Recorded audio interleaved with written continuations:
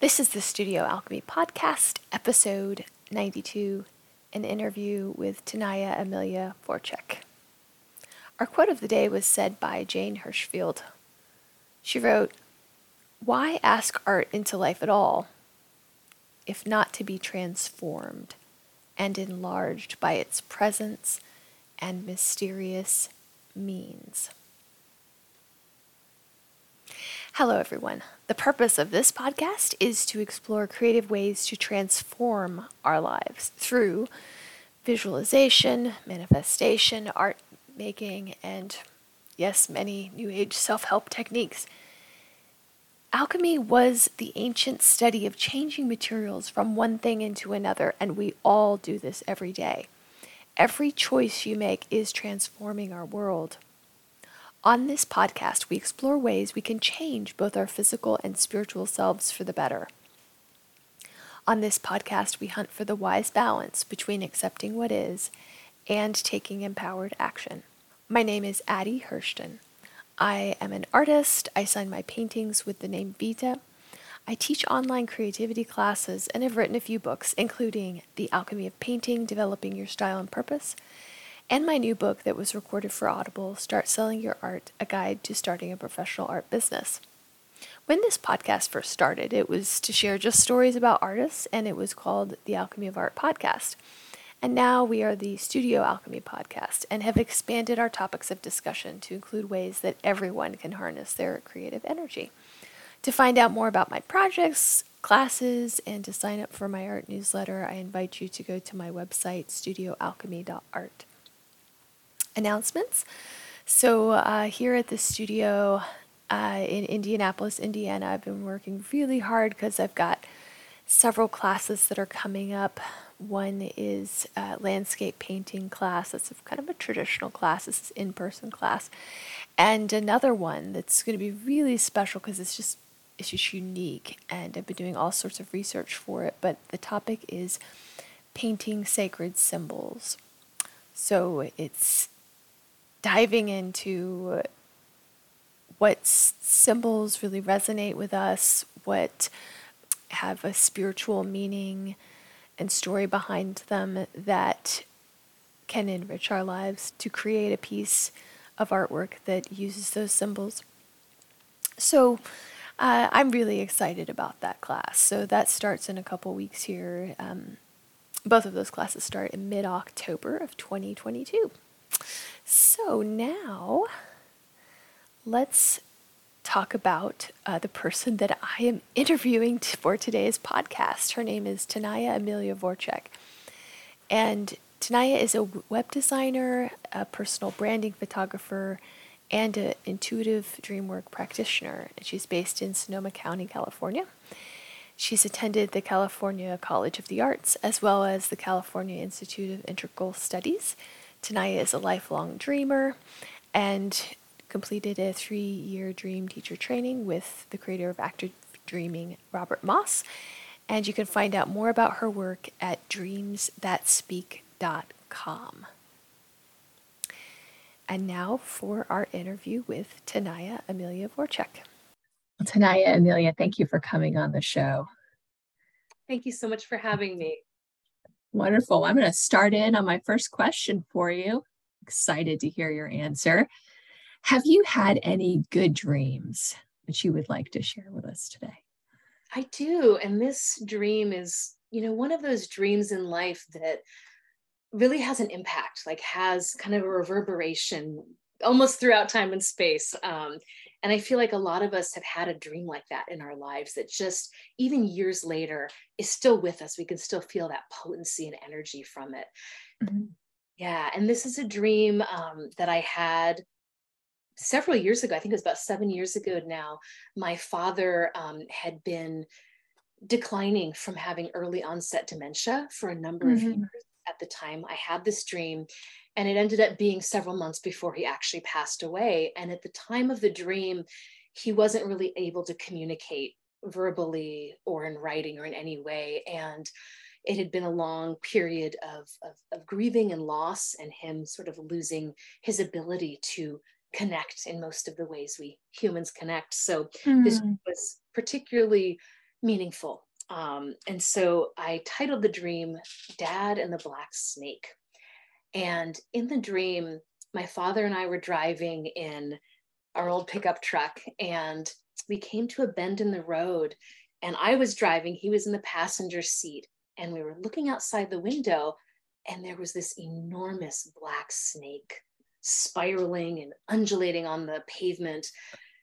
And I started to get really anxious, and I was like, Dad, don't go out there. There's a huge snake out there. Don't get out there. And he slowly opened the door and stepped out in front of the snake. And I was panicking at this point. I was like, Dad, you're going to get bitten. You're going to get bitten if you are near this snake. And he just stepped out and started walking around the snake. And he turned to me, and I'm totally freaking out at this point in the dream. He turned to me with light shining in his eyes. And I said, Dad, you're going to get bitten. You're going to get bitten.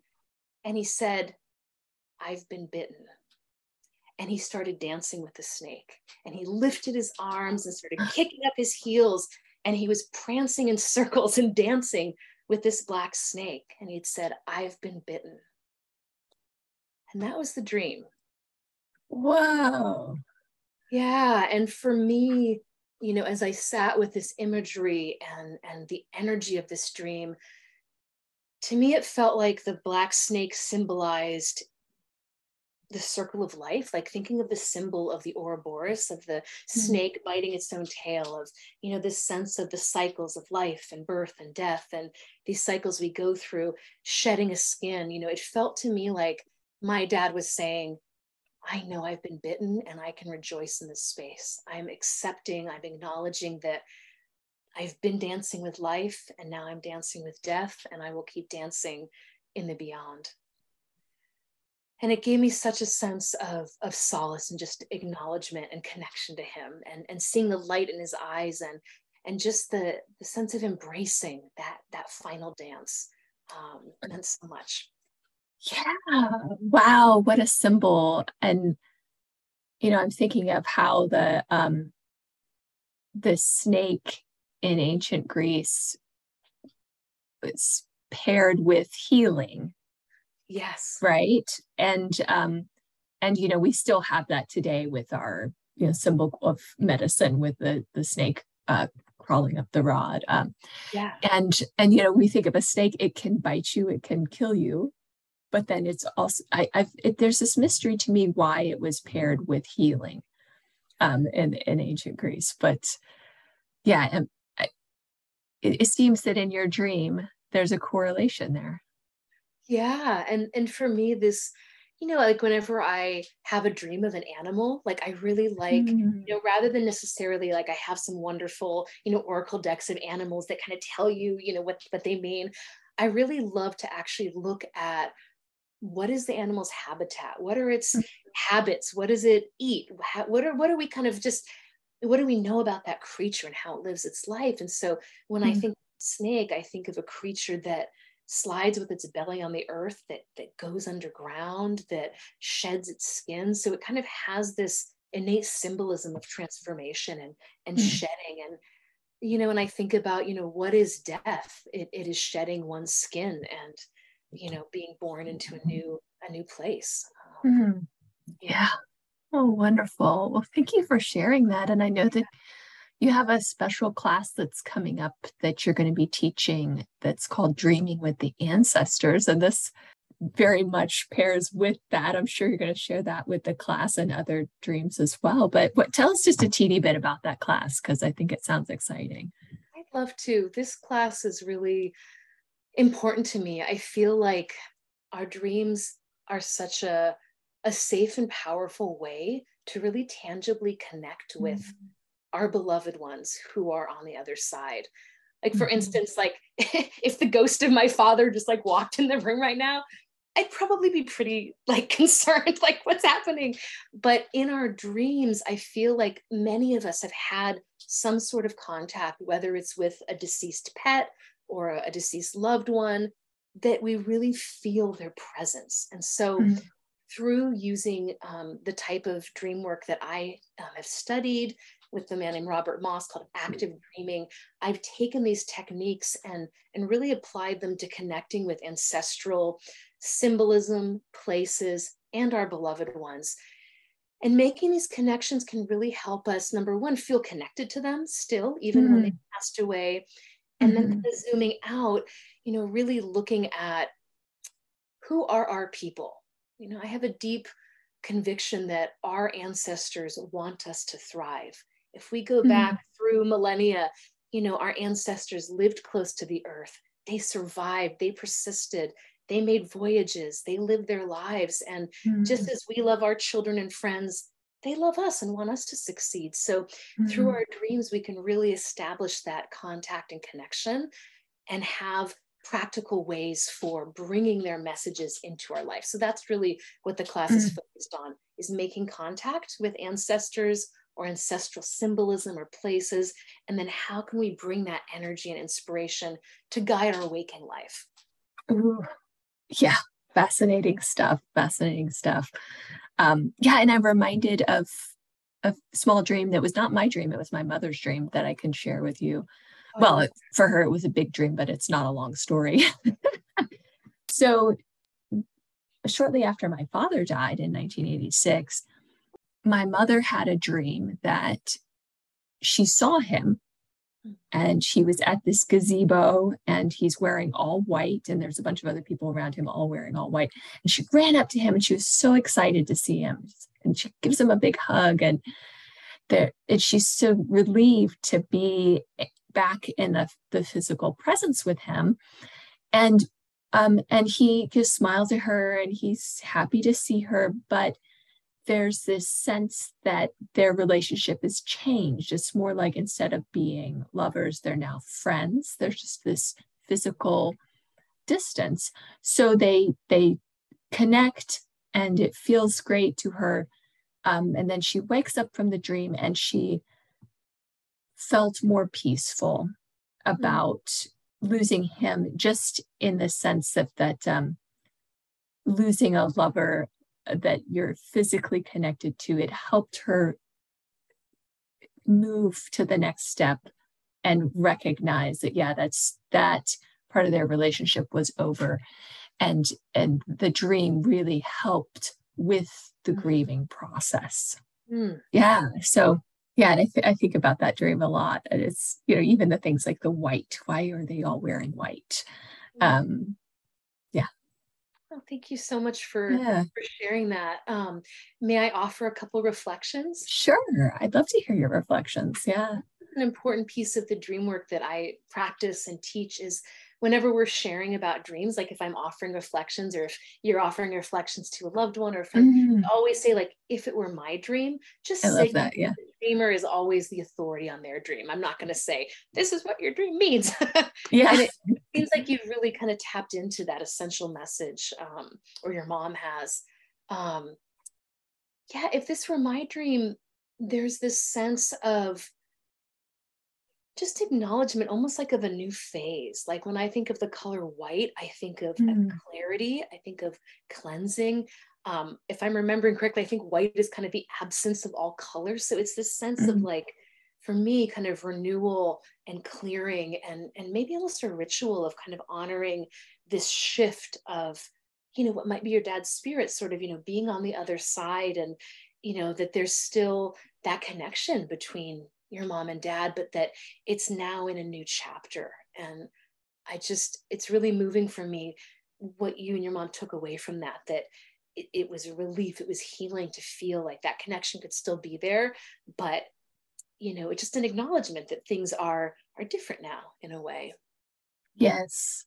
Yeah. And thank you. And I love that "if it was my dream" phrase when we're referring to other people's dreams. And I even do it with artwork. So I teach art classes, as you know, and if somebody asked me, "Oh, Addie, what should I do with this painting?" I say, well, if it was my painting, I could add more yellow, or I could do this, I could do that. And I'll give them a few ideas, but I try to phrase it in a way that's giving ideas, but not being didactic or authoritarian, in a way that's taking away their own voice and their own sense of empowerment about the piece.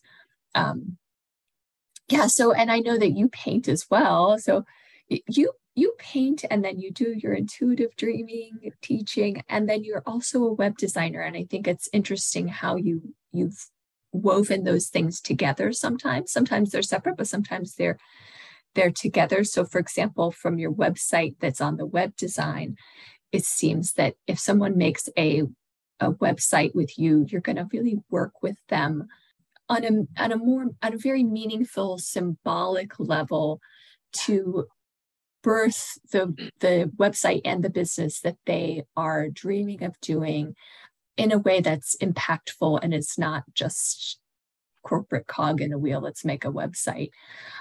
And of course, when people are coming to you, they're really, I can say, you share the ones that you have been making, and you can just tell that there's lots of passion behind so many of the designs that you create. So what's the story of how you became a painter and the teacher of the intuitive dreaming methods and the web designer, and how they all weave together? I know it's a big question. This could be your life story. I don't know. I'll try to make it brief. I really, when I tap into this question, the thing that really comes forth is my name, which my parents, gave me as a beautiful gift. The name Tenaya is from Yosemite. I was named after a lake in Yosemite, and it's a name from the Awanichi people, the Awanichi band of Native Americans who lived in Yosemite. And their chief was named Tenaya, from the last chief of those people in the valley. They do still live there and in other places of California today. But the name means he who dreams or dreamer of wisdom. Ooh. And so growing up knowing that, and I think that had an impact, just like that seed being planted so early. And then just how I was brought up, my mom and I would talk about dreams at the breakfast table. And I remember when I was a little girl, I think I was in kindergarten or maybe even before that, she bought me a diary, and it was before I could really write. And so I would tell her my dreams, and I would dictate them, and she would write them in the book for me. So I think just from that very early age, feeling like dreams were something to be celebrated and remembered and played with. I had a very vivid imagination and kind of imaginary magical world. So that part of my life was really a solace. There is trauma in my history and childhood, and so I also think that dreams and my imaginary world were also a place that felt safe and where I could explore and at times escape to.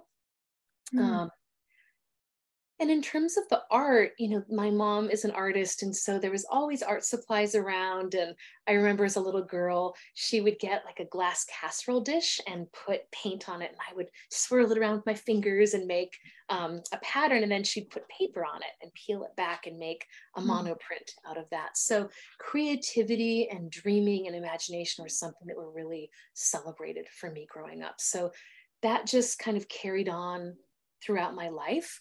And as much of a joy and celebration and place for, inspiration and kind of good energy, art has also been a real saving grace at some pretty challenging parts of my life. I experienced really profound depression in high school, and art was really a place where I could just get some of those feelings out of my system in a way that nothing else really could. And particularly like really using my physicality, like making, like scribbling and getting a lot of that just static, that energy out.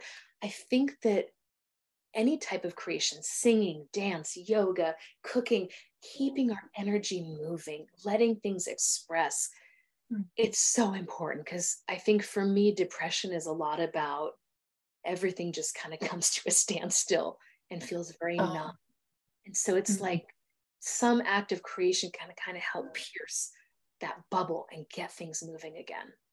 Oh, wow. Yeah. Well said. Yeah. And then, as I've gone through my adult life, I'll kind of fast forward to when I started the dream work in a more place where I was facilitating dream work for others, I'd always loved sharing dreams with friends and lovers and family. And I'd always felt a call to teach something. I didn't know what, ever since I was a little girl. And I was reading my teacher, Robert Moss's book, Dreaming the Soul Back Home. And this thought just popped in my head. I was like, I should see if he teaches, like if he ever teaches a workshop. And I wasn't someone who did a lot of workshops, so I don't know where that voice came from, but it popped in my mind. I went on his website. He was teaching 3 weeks later in Berkeley, which is right, it was like an hour from work at that time, which in itself really felt like a synchronistic confirmation. And it was such a joy, that workshop, to just be connecting with other people who valued and were interested in their dreams. And something that I've found about dream work, and part of why I want to share this, in classes and one-on-one sessions with friends and family, is I feel like it really hones different facets of being human that are so important. Like it hones intimacy, vulnerability, being able to tell your story, being able to kind of tap into your intuition. Like a lot of the dream work I do, it's about like intuitively sensing what symbol in the dream is really kind of popping off. What do I need to pay attention to? I've also noticed, when I'm working with my dreams regularly, sometimes things will come up in my day-to-day life that reflect from the dream, that seem to almost kind of echo, like little synchronicities start to echo, and it just brings that sense of meaning and magic and power into daily life, which, daily life, it can be hard. It can be really hard to just kind of keep that spark of inspiration and mystery and joy alive. And so I think dreams can really be a place to keep those threads moving in our lives. Yeah.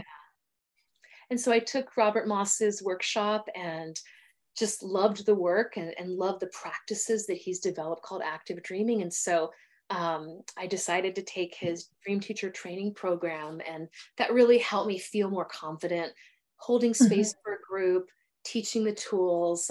And it's been so much fun. And I can speak for a moment to kind of how I've threaded this into the other things I do, like the web design, for instance. Yeah.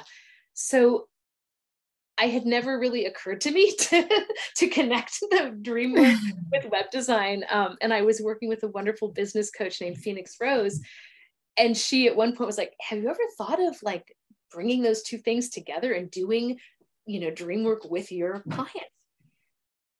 And I just felt it in my whole body when she said that. It was like, oh, yes, yes, yes.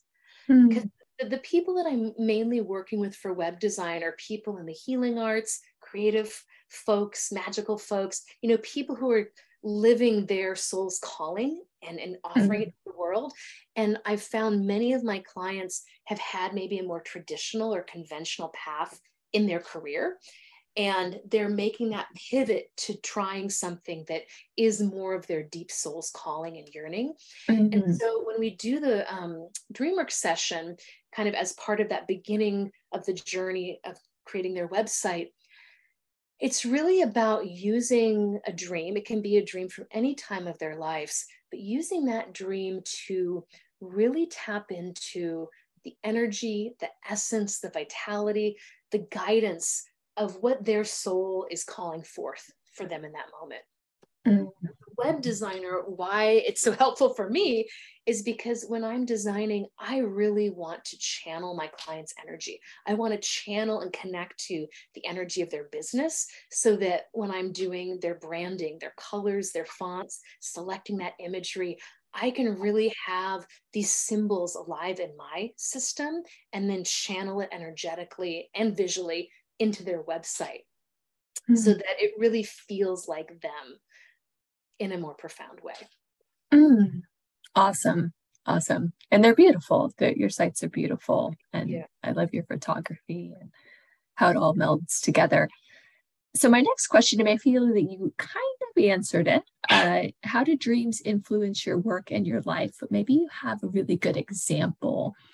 Because I know for me, if I have an impactful dream, it will help me make decisions about my life and, or, wake me up to my own feelings about something that I hadn't been aware of before. I mean, there's so many different ways that it can influence us, but maybe you have some examples of ones from your own life.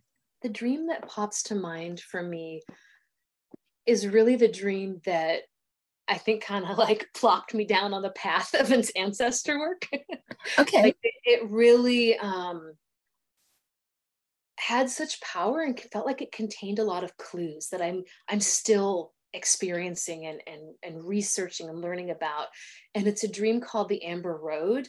And there were just elements in this dream. There was singing. There was this beautiful polyphonic Eastern European style singing in the dream. And I was traveling through the dark woods, and these songs were wafting through the trees. And I came upon tables that were laid out with tablecloths.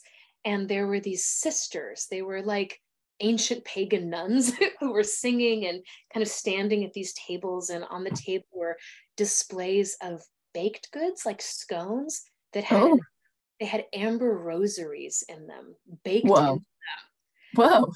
Yeah, so that's just a nutshell. And then in another part of the dream, one of the sisters was dipping a purple cabbage leaf in holy water and blessing people with it. Oh. Yeah, like just scattering the water over the people that were present. And it was this ancient form of blessing. And so this dream, it had such energy for me. And in terms of like how I've brought it into my life and kind of how it's guided me, I think I was on Facebook at one point and this video popped up, and it's this Polish polyphonic women's singing group called Laboratorium Pieśni. Oh, I'm going to cry. This video started playing of their song called Stoi Pomoru, and my whole body just electrified. And it was the singing from my dream. It was this powerful song. And I just, something just happened to me. I was like, oh, these are my people. Like, this is my lineage. And so I ended up going a couple months after that to a painting workshop in Portland with one of my teachers, Flora Bowley, who's a wonderful painter. Oh, yeah. And, yeah, she's been on the show. Oh, she has? I interviewed her, I guess it was like 4 or 5 years ago. It's been a while, but yeah. Around the time when I did this. And I was in her workshop, and I had done an underpainting of just like really dark colors. I was like, where is this coming from? Because I'm usually pretty bright. And I put this song on my headphones on repeat, and I just kind of went into this space. Whoa. I mean, it was one of the most transporting painting experiences I'd ever had. And in my imagination, I just brought the dream forth. Like, I kind of brought that wooded landscape, that forest to mind. There was the song. So I was kind of using that imagery and energy. I wasn't specifically trying to depict the dream, but I was just welcoming in that feeling from the dream, that energy. And I just painted for hours and hours and hours nonstop. This painting just flew out of me, and I've got it right next to me here. Can I see it? And it's actually the picture that, oh yeah, that one. Okay. It's the picture that I've used on the Dreaming with the Ancestors flyer. Okay. Yeah, and what I'll say is I feel like, in dreaming with our ancestors, sometimes there's, symbols that are planted like seeds. I believe this, that might take time to unfold and understand, but that's just part of the mystery. There's a wonderful quote from Elizabeth Gilbert. I'd love to read it if that's okay. Sure. Yeah. It is, one of the oldest and most generous tricks the universe plays on us, both for its own amusement and for ours. The universe buries strange jewels deep within us all, and then stands back to see if we can find them.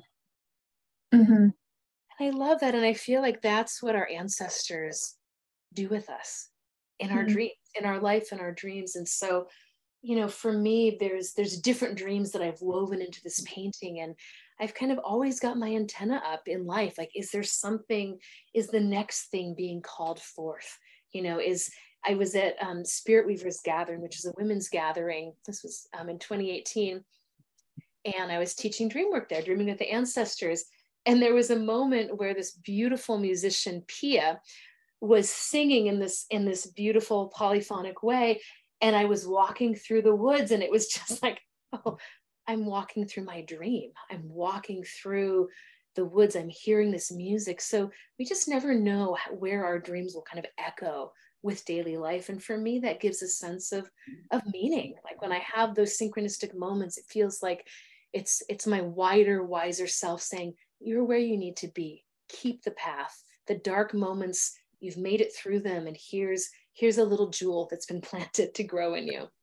Yeah. Oh, wow. Mm-hmm. Yeah, you're talking all about this. It brings up for me a couple of different things that have been themes in my own life lately. Yeah. One, I found this new obsession, if you will, with pilgrimage sites in the Celtic world and how many of them are associated with water. So there's a well, maybe there's a sacred tree by it. And people will go to those spots and pray there, make an offering there, sometimes in the form of coins into the well, sometimes into the form of there's a tree that you might tie a ribbon to. These called ploti trees. And then you make a wish at the same time, often health-related wishes. But these sites are just really fascinating to me. And I think that it is, part of it is that ancestral call, because many of my ancestors came from that region of the world. And then also I've been thinking about, I have several Native American ancestors, from both sides of my mother's and father's family. My mother's side, I don't know which person it is. It's sort of like, oh, there was somebody. And then I look at this long list and I can't tell which person it was. So that's a little sad. And then my father's side, this was my great grandmother who was Choctaw and had to be moved to Oklahoma with the Trail of Tears and all of that mess. But there's a little sadness for me there because I don't know anything about their own beliefs. There's been a disconnect because the European culture just sort of overpowered those myths and those stories. And I feel that with artwork, it might not be appropriate in all cases to, just, I don't know what, study Choctaw culture or something, and then just bring in those symbols when it's feeling distant and disconnected. And I wouldn't want to misappropriate anything, which is a word that I feel I've been hearing a lot in the art world. And it simply means to, you don't want to adopt a piece of artwork, a symbol, and use it in your own piece in a way that might not have been appropriate for that culture. Or, it might be that this is a symbol that only the shaman would draw out or something. But if I'm not aware of those things, then I might be misusing it, and I don't want to be disrespectful. So I have a little sadness about it. I'd love to learn more and connect more, but I do want to do it appropriately. So it's something I've been thinking about a lot lately, and your thoughts about the ancestors and how they come up in dreams is resonating with me because of that. And I have had several dreams about this. In one dream, I'll briefly share that there's part of my yard where in the dream, a Native American grandfather figure was telling me this is the sacred spot. And it's by the garage, it's over by the trash can, but it's also close to where I have my a rose bush that's very special to me. And he was saying, this spot is special. And there was some question about whether I would be able to take care of it. Can they trust me enough to take care of this spot? And so those are my thoughts and reflections on after hearing everything that you're sharing. So beautiful and powerful. Can I offer some reflections on that? Sure. I think the first thing that comes to mind, just backing up a little bit, kind of around like cultural appropriation, I think it is such an important conversation for artists, for makers, for all of us, you know, to be aware of and to be conscious of. Sure. And for me personally, you know, I feel like there's a big difference between feeling like, let's say, for instance, you dreamed of a symbol that you thought was related to your Choctaw ancestry, or let's say you were doing some research in a book and you found a certain type of food like, you know, squash or something, or corn that was eaten by your ancestors possibly, and you felt a resonance to explore that. You know, if you're doing something for your own practice, for your own expression journey, this is just my opinion, but I feel like that is so different than saying, I'm going to make this piece of art and necessarily sell it, or I'm going to teach a workshop on, you know, this subject, but I have not been raised in it. So I think there's something really special about giving ourselves space to expand into the symbols, and it feels authentic, and we want it to be part of our personal practice. I think that that's appropriate. So it might look like, you know, making a piece of art or crafting something that's for your own personal spirit, that's for your home, that's for your altar, etc. Does that make sense? Oh yeah. Yeah, that makes sense. Yeah. Yes. And I was also going to say, you know, in terms of the dream, it feels really rich. Like if it were my dream, it feels like a beautiful invitation to connect with the earth.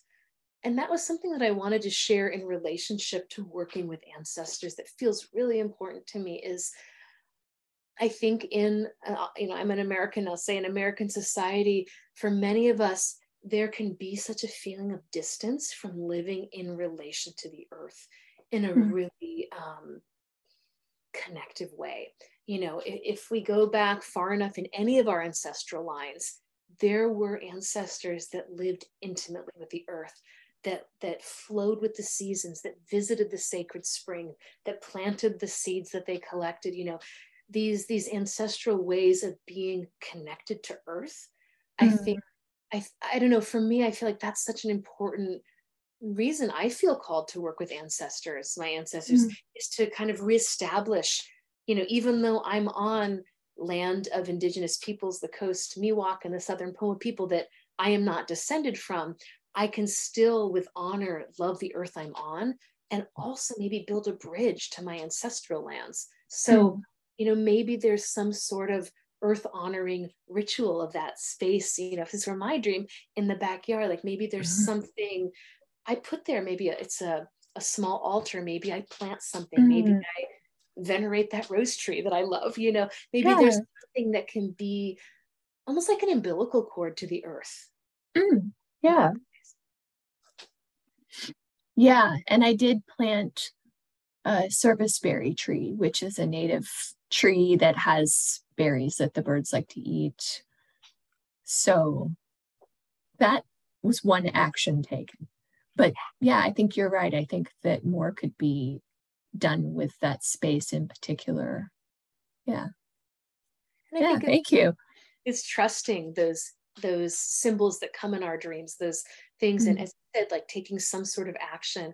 Because I think a lot of people yearn for a feeling of belonging, a feeling of community, a feeling of connection, a feeling of being wanted by the earth and loved by the earth, and wanting to have that a vital connection. So I think ancestor work can really help us kind of reweave with the land. Yeah. Well said. Okay, so we're going to pivot to a different question. So Teresa Vasquez and we went on a pilgrimage to see the Hilma af Klint exhibit that was at the Guggenheim in 2019. And this, if you want to hear Teresa and I chatting all about it, it's episode 64 on the podcast. So I know that you visited that same exhibit, Tenaya, and what were your thoughts on it, feelings? What'd you think? Yeah, visiting the Hilma af Klint exhibit at the Guggenheim, I'd only found out about her art a little bit prior to that. I had had a show of my art and someone said, you should check out Hilma af Klint. I think you might love her art. And so Okay. I checked it out and I just instantly was mesmerized by her creations. And, I've never flown across countries for an art exhibit, but I had to go to this show. Some of my thoughts, it's hard to put it into words. I've studied art. I went to art school, and part of my experience at art school, my art is intuitive. It's improvisational. It's not conceptual. It's really, my creative process is really about kind of riding the channel of energy and seeing where it goes. Okay. And I haven't. That wasn't really a thing at art school for me. And so going to see Hilma's art, which was inspired by her spiritual connection, walking into the Guggenheim and seeing it filled with one woman's art that had never really been seen before. I mean, her pieces had been seen a little bit here and there, but to have an artist showcased on that level, whose art we've never seen. Like I think of Matisse and Degas, like these artists that are so amazing and I love them, but it's like certain artists, we've seen their art so many times. I call it almost being like immune to the prettiness. Like it can be hard to see with fresh eyes. Yeah. And so Hilma's art, it was just like, boom, like here is a complete expression, and to have, so many pieces of her creation in one space that had never been viewed before. It was just astounding. I felt like her work were windows into another dimension. And for me personally, it felt like a dimension that I love and know and am connected to. And it's mysterious. I don't really know what that dimension is, but there's something about these portals that really transported me. And it was one of the most I think it was the most visited exhibit ever at the Guggenheim. I wrote something about the exhibit I'd love to share if I can. Yeah. Do it. So this is something I wrote right after the exhibit. And I said, so I'm referencing here the 10 largest. These are 10 enormous tempera on paper paintings she did. So as I walked into the room where the 10 largest are hung, I felt my body electrify with shivers and tears come to my eyes, my heart swelling with emotion and recognition as these brilliant paintings danced in front of me. Opening myself energetically and sensing them with my body, I began to sway and felt an impulse to dance with them, moving my arms to trace her lines and patterns. I only did that in my imagination. There's something New York, you could have done it. I probably could. There's something about the scale of these pieces in particular that seem to envelop one's body. And with the swirling lines and undulating shapes, my being longed to somehow express these forms with my form. And I'll just say at the Guggenheim, you ascend a spiral to get to the top. So you go into the exhibit and you're like, it just had this ritualistic feeling of entering this beautiful kind of seashell building and then spiraling upward. As I ascended the spiraling path of the architecture, I again had the impression that the architecture of the Guggenheim, designed by Frank Lloyd Wright as a temple to the human spirit, was energetically collaborating with Hilma's art to create a hypnotic and synergistic effect. And I really remembered this when I was there. I had this just awareness of Frank Lloyd Wright and Hilma and her paintings almost activating the space, like feeling like there was this synergy of them. Elements of the building were echoed in Hilma's paintings.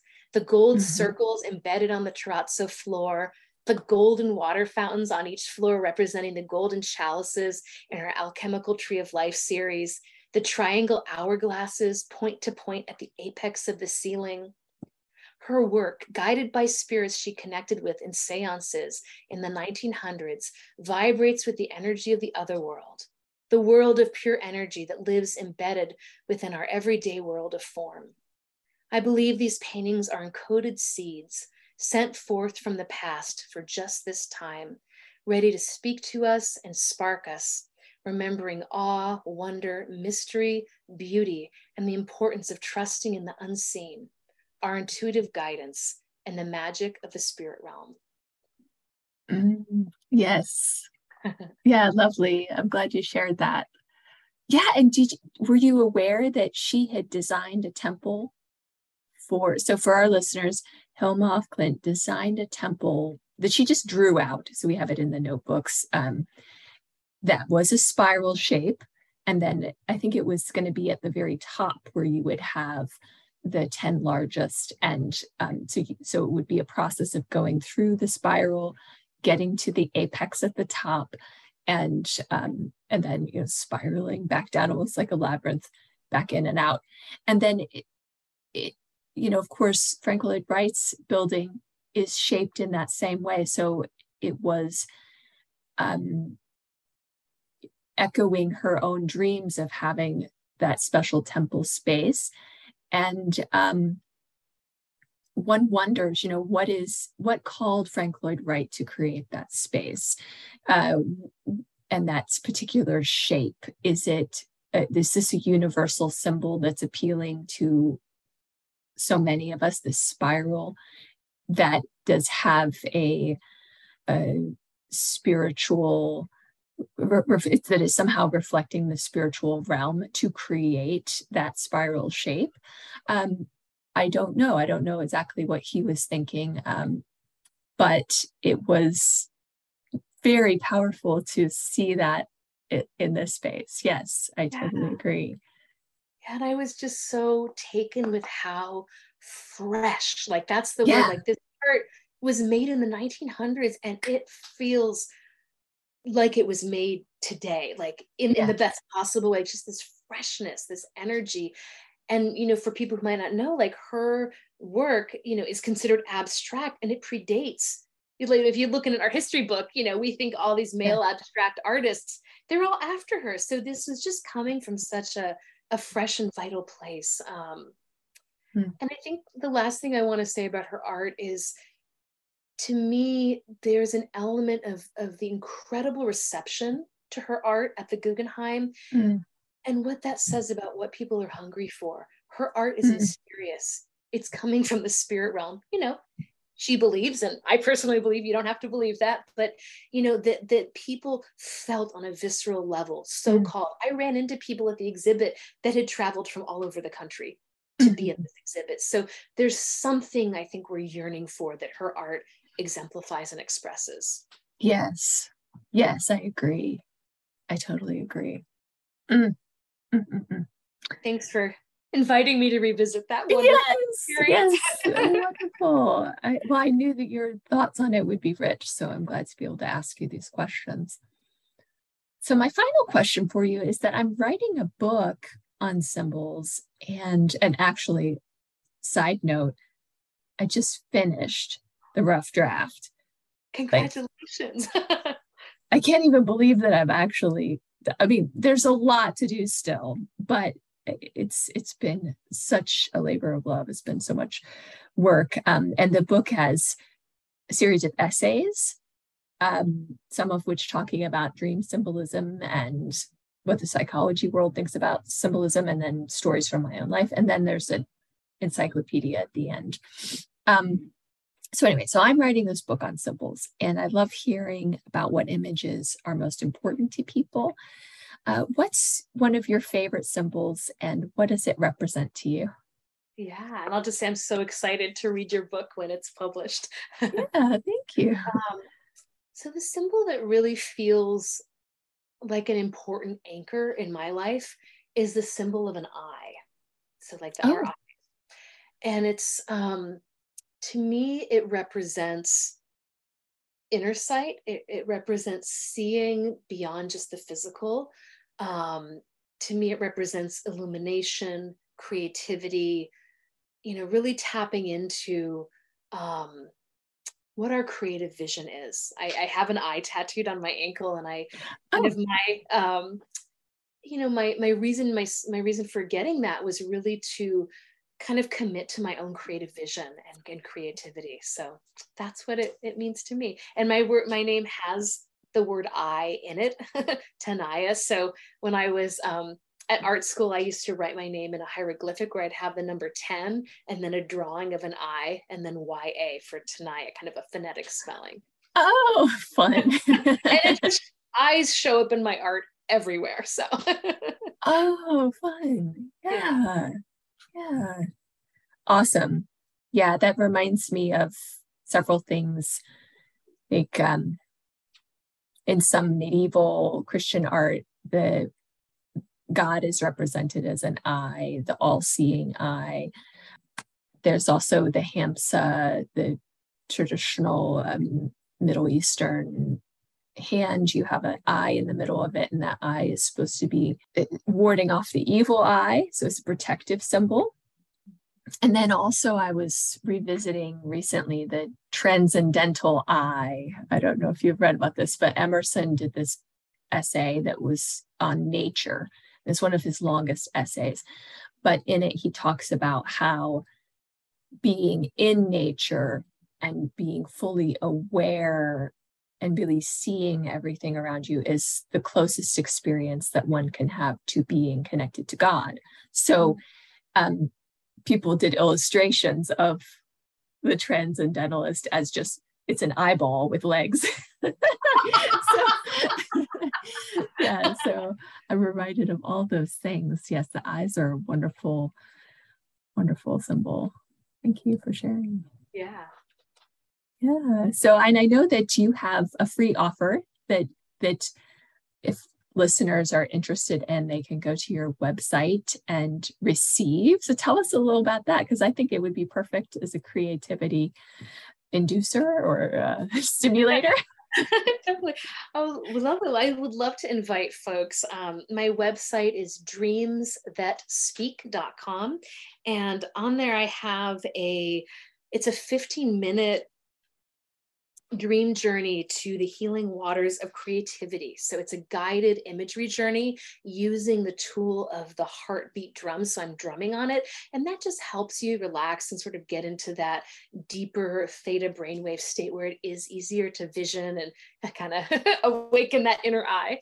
Yes. And I'd love for folks to go on that journey and kind of see where it leads and see what bubbles up in terms of accessing maybe a new creative outlet or a new creative vision. Oh, wonderful, wonderful. Well, thank you for sharing all of your thoughts tonight. I knew it would be rich and exciting, and of course it was. And I look forward to connecting with you in future. And thank you for coming on the show. Oh, my pleasure. And I'll just say, if folks are interested in Dreaming with the Ancestors class, that's starting in November. And it's a 4-week class to cultivate a nurturing and supportive relationship with your ancestors through the intuitive dream work practice. And I'd love to share this space and some of the tips and tricks and tools that I have developed for making those connections and bringing them into waking life. Wonderful. And can I ask, so if you take the class, is it going to be lots of guided dream meditations, and then you sort of reflect on it with questions? How's it going to be structured? That's a great question. So it's 4 Tuesday evenings in November, and they're going to be live Zoom classes. So I'm going to walk people through, just the basic tools of intuitive dreaming. So learning how to dialogue about dreams, reflect on them, and then also talking about how can we honor our ancestors? Why do we want to make those connections? How to create an ancestor altar or other ways of honoring them. And then I'll also be doing guided journeys to connect and kind of bring some of those symbols forth. So it'll be multifaceted, but they will be live classes that will be recorded in case folks can't make them at the time. Yeah. Awesome. Well, it sounds exciting and wonderful. So thank you for sharing about that and all of your thoughts and dreams. So, thank you, Addie. This has been lovely. Thanks for having me here. You're welcome. In closing, this concludes the Studio Alchemy podcast. May these thoughts and stories comfort and heal your spirit. May you be filled with inspiration. May you be like the lotus flower and build your home in the muddy water. May you find your voice.